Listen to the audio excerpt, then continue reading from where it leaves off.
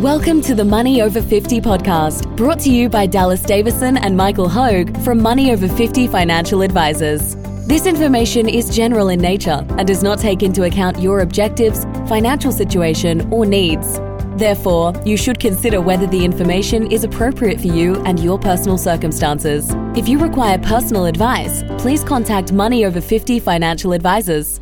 Here are your hosts, Dallas Davison and Michael Hogue. Welcome to Money Over 50. Today's topic is the think tank. Michael, what are you talking about? Dallas, so I got to thinking that when we look at legislation, it's all just words on paper. Yeah. And there's thousands of pages of these different pieces of legislation, like the Tax Act and all the superannuation legislation, all these different types of things. What you and I and any good financial advisor should be doing is actually taking the time to think tank about how they'd pull these words on paper together into making a logical sentence. Yep. Because sitting on these archive documents at the moment, they're useless. Yes. But you pull this piece together and this other piece together. Yeah. All of a sudden you can get a logical sentence. Now, what I'm talking about with a logical sentence is meaningful differences for our clients. Yeah. So we've got 3 examples, and you probably have some more examples as well. Yeah, well, I'll spout as you go along. So I guess and it's probably a bit of a different analogy, but the one that I used the other day, it's like I think of good financial planning business, it's like a sausage maker. So if you've ever made sausages, there's a machine where at the very top you tip in all the mince, and then it all, basically minces that up and then spits that out and encases that into nice, neat links of sausage. And so, as you said there, to me the raw material is the legislation. And so rules change or we come across something, and you basically, our job is to mince that up, and is to take that raw data, take that words on paper, as you say, and put that in a format that is usable and is going to make a difference to those clients. So that's probably a good analogy. It's probably a much neater one, because other than it sounds like we're gonna butcher someone's financial plan. But the think tank is when you think about a think tank, it's probably a good way of you've got a lot of people sitting around a table. You have a big concept that they're trying to work through. And everyone approaches it through their own different perspective and has different ideas and different thoughts, and you sort of brainstorm around it, and then over time you sort of shape that and bring that into something where you can go, okay, this is the answer that we think is best. And that's kind of where we've talked about that before, of a good financial planner should have an answer at the end of that. It's not enough to say, and I've noticed this a lot, and we rubbish accountants a lot on this podcast, but it's something that I've seen a lot with accountants, where if you say to an accountant, how should I structure this business? They'll say, well, you could do it these 3 ways, and these are the pros and cons of each. And I go, well, mate, I could have Googled that, and that would have told me that data. I don't want the data. I want that to be distilled. I want you to do the think tank work and come to me with, based on your situation, this is what's going to be best for you. Yep. And I think that's what you mean when you're saying like a financial planning business as a think tank. So example number 1, recently I've did a first meeting with some podcast listeners. Yeah. So I won't name them. Always fun. But they've since become clients, so they're in the process of becoming a client now. The first meeting that we did was via Zoom, and they'd filled out their form. So I got the basic information, dates of birth, ages, rough balances, and so what I could tell straight away, first of all, because our age is 58 and 59, and I could tell by their dates of birth that actually met their lower level preservation condition of release ages, which are 58. As we started talking in the first meeting, they started explaining that they had a self-managed super fund, they had a property in that self-managed super fund, and they were about to sell that property. Yep. They hadn't signed a contract for sale at that point in time. They started talking about what they'd bought the property for many, many years ago and what the likely sale was going to be. Yeah. What I was able to say at that stage, I was able to also confirm with them. I said, "Have you guys, switched into 0% tax? You're in 15% tax accumulation phase in your self-managed super fund right now." And I assumed that they hadn't because the female had actually stopped work, but the male was still working part time. And they said, no, we haven't. So I said, well, don't sign a contract just yet. Yep. Because with commercial property, it's not the settlement date that the contract's enacted. It's the date of signing that it's enacted. So if they'd signed a contract that day before coming to talk to me, it would have effectively been too late. They would have sold that property for a significant capital gain, paid over $100,000 in capital gains tax. Yeah. What I was able to do with them is say, to basically say to them, look, one member of the couple has already stopped work, and she confirmed that she wasn't intending to ever go back to work. And the male member said, I'm only just working part time at the moment until we work out if we've got enough money. Yeah. So I was able to confirm with them and say, we do have enough money. Yeah. And further to that, if you chose to retire tomorrow, and then both of you could then switch immediately into 0% tax. You've met a conditional release. You've turned 58, both of you. One was 58, one was 59. You have you're permanently retired. Basically, that's a conditional release. You're permanently retired. You're not going to re-enter the workforce. Yeah. You're then entitled to move to 0% tax, and I was able to tell them exactly what to do via that Zoom call. They did that. Yeah. They did that. So they moved to 0% tax, and subsequently after that signed a contract for sale. Yep. So there's $100,000 difference. It's over $100,000 of tax saved by being able to, and by us being able to distill over time different age-based legislation. In this case, if they were 56, wouldn't have worked. It wouldn't have worked, and but I could have told them. I could have said, if you guys wait, a few years, this is what we can. This is what you could actually be able to do. So, look, it requires that to be distilled that knowledge into to be actionable, distilled and that's a good point. It's like there's no point having that information if you had said to them, "Oh, okay, well, your lower level preservation age is 58." They would have gone, "Yeah, so what? What is And if you were to, you know what I mean, you could take any bit of that, which is, well, this is your preservation age. That's data. That's data we know. The fact that you have enough to fully retire, that's data that we know. The fact that if you retire, then you can meet a condition of release and move into pension phase. That's data we know. The fact that if you sign that contract before you've moved into pension phase, those 4 points are all individual data. Now, if you had just dumped those 4 points of data on that client, you're not doing your job. You know what I mean? And that's, like you were saying, the think tank thing there is to take in those 4 bits and distill that into, here's an actionable step. Stop. Don't do anything. Quit your job. Move. This is the order of events that you need to take. Quit your job. Move your self-managed super fund into pension phase. Then sign a contract on that. Yep. And then, following on from that, I'm sure it would have been this is what you do with the sale proceeds. This is how you draw an income in retirement and make sure you never run out. So we're at that stage now. Yeah. So the property is about to settle. Yeah. But I was able to give them those logical steps. Yeah.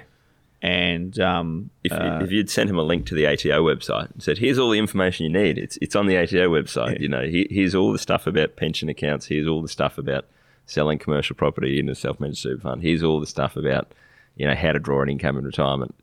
That's I think that's the point. Is especially now with the internet. We all walk around with the internet in our pocket. Everyone has access to every bit of knowledge that you gave to that client. It's not as though you know the rules and no one else, it's not as though you've got a direct line to the ATO and they tell you the rules and no one else knows them. Everyone, it's available to everyone. It's just the ability to distill that down that makes a huge difference. So, I actually had it's funny, it was pretty much very, very similar case study. I've got a client who's selling a business. So, and again, within her self-managed super fund, she owns the property. And that was, I could have the same conversation where I went, well, and when I actually was doing up her plan the other day, I broke it down into 4 stages. I said, okay, it was just prior to 30 June. I said, right, just before 30 June, you need to make this much as a contribution and claim it as a tax deduction.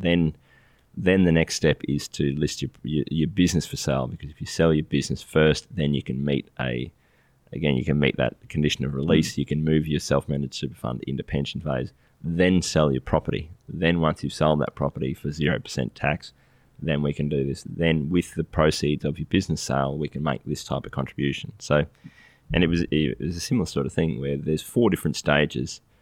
All that information is just swirling all around, and this lady's actually fairly switched on and knew a bit about each of these different things. She'd heard about each of the different ones, but taking that from information that she'd heard about to here's a 4-stage plan. Yep. That's the bit, I think, that as you say there, that's the key. There's logical sequential steps to all these things. Yeah. And if you put step 3 before step 2 by mistake, then it costs you. Yes. Like that's what happens. Yeah. What we really like to do, Dallas, we love running these scenarios across. I mean, because we're business owners, we own our own business. We're running these scenarios on our own business all the time. Yeah. You don't have to be a business owner to take advantage of these things. These people were business owners, and they've since got out of business. They still had the commercial property there. Yeah. Another example, some clients that were really keen to retire, and they're existing clients of mine. They have a property. Yeah. It's a residential so rental property. These guys aren't business owners. These guys aren't business owners. So, the property was going to have a very, very large capital gain attached to it, and they owned it in joint names. Now, the lady of the couple is actually hasn't been making her full $25,000 contributions to superannuation every year because she hasn't needed to. Her income, she works part time. She's on about $25,000 per year. Yeah. So what we looked at, I said, well, okay, a big piece of this puzzle is for you guys to be able to retire is to be able to sell this property. Yeah. If you sell the property, here's how the capital gain would flow through to you guys. Yeah. And some of the things that we can do for the lady is we could actually put in $68,000 into superannuation and claim a deduction and claim that as a deduction using the concessional contribution carry forward. Yeah. So that minimised the capital gains tax by tens of thousands of dollars really in terms of what they usually pay. Yeah. So we were able to quantify that. They were able to do that, and we were able to put those steps in logical, sequential order. Again, pulling legislation from all these different archive documents, all over the place, and different acts and different pieces of legislation. Yeah. Pull it all together, distill that. I like the word distill that you mentioned before, and actually bring that together for a good outcome. Yeah. Now that they've done that, that money's they're also able to get the non-capital gain tax component of that money that all flowed into their superannuation funds as well in the right amounts. Yeah. And I was able to tell them just at our last June catch-up meeting that they actually now have enough to be able to retire. So they're in the process of they'll turn 60 next year, and the next part of that is they're going to resign from their current roles. Yep. At age 60 to be able to actually move their superannuation to meet that condition of release into 0% taxed superannuation income stream. And that's I think I think it's a great example, that one, because it's not business owners, it's people that if you ask these guys, they would say then it's not, they don't have an overly complex financial situation. But it's not, they've got an investment property, they're working, they wanted to retire. It's all fairly simple. So you kind of have to me, it's sort of simple inputs in that way that they know what they want and where they end up and what they have now. You're then putting that through the think tank. You're applying all those different bits and pieces and all the different bits of knowledge, and then distilling that into an actionable, phase of events. And that's, I guess the point that I'd make with this is that, every time we take on board a new client, when we've got it's normally as a rule, it's probably about 2 A4 pages of recommendations. But what's interesting is that the recommendations of what we do right now are normally only the first half of the first page. It's basically, do this, and do this now. And then there'll often be, okay, next financial year, you need to do this. And that'll be the rest of the first page. Then there's another whole page, which is, okay, when you reach age 60, then we do this. Then when you reach full retirement, we do this. Or, when the other person reaches retirement, we do this. When both of you are fully retired, we do this. So for pretty much everyone, there's normally a few different phases in this. And if you don't spend the time up front to come up with that plan, doing the think tank work of thinking all of these sequence of events the whole way through, you can easily just do the first bit and then get to next financial year and go, oh, actually, well, if we'd known that this was the plan next year, we probably would have done things differently in this year and that kind of thing. So, yeah, I think that's a good example as well as, those are clients that they've been working with you for a fair while, and so that would have been always up your sleeve, knowing that the long term, the plan is when you sell your property, we're going to do this, this, and this, and then you're going to retire, and then we're going to do this. And they're 2 real life examples. The third example is something we've discussed recently, and we don't even have any clients currently on the books that fit this scenario. But this is an example. So for someone running a business and they have, let's say, around 5 years to go. It could be more, it could be less before they want to retire. Yeah. They own their own property that they're running the business out of. And look, it's a good time to think about this now as well, because there's investors coming back into the market. So it's possible to sell the commercial property that they're operating out of to an investor and lease it back for 5 years. Yep. And they can actually take the bird in the hand, assuming they meet the small business active asset capital gains tax exemptions, and get, if it's a couple, they can get over $2 million worth of property sale effectively into their superannuation funds, reducing the capital gains tax to zero. And people would say, well, why would they do that? Well, a big piece of the puzzle of actually retiring is, will we be able to sell this property at the time when it comes to retire, and what will we get for it, and what will the rules be at that point in time? So that's it's again a trigger that you may not pull. Yes, but it's there, and these are the types of scenarios that we run through for our clients. And like I said, we don't even have, you and I have discussed this one as a concept. As a concept, we don't even have someone that would necessarily suit on the books at this point in time. But we're always think tanking things. And that's sitting down. We'll either have a coffee and talk about some sort of theory that you have, or we'll start to run a scenario. What if we did this way? What if we did this way?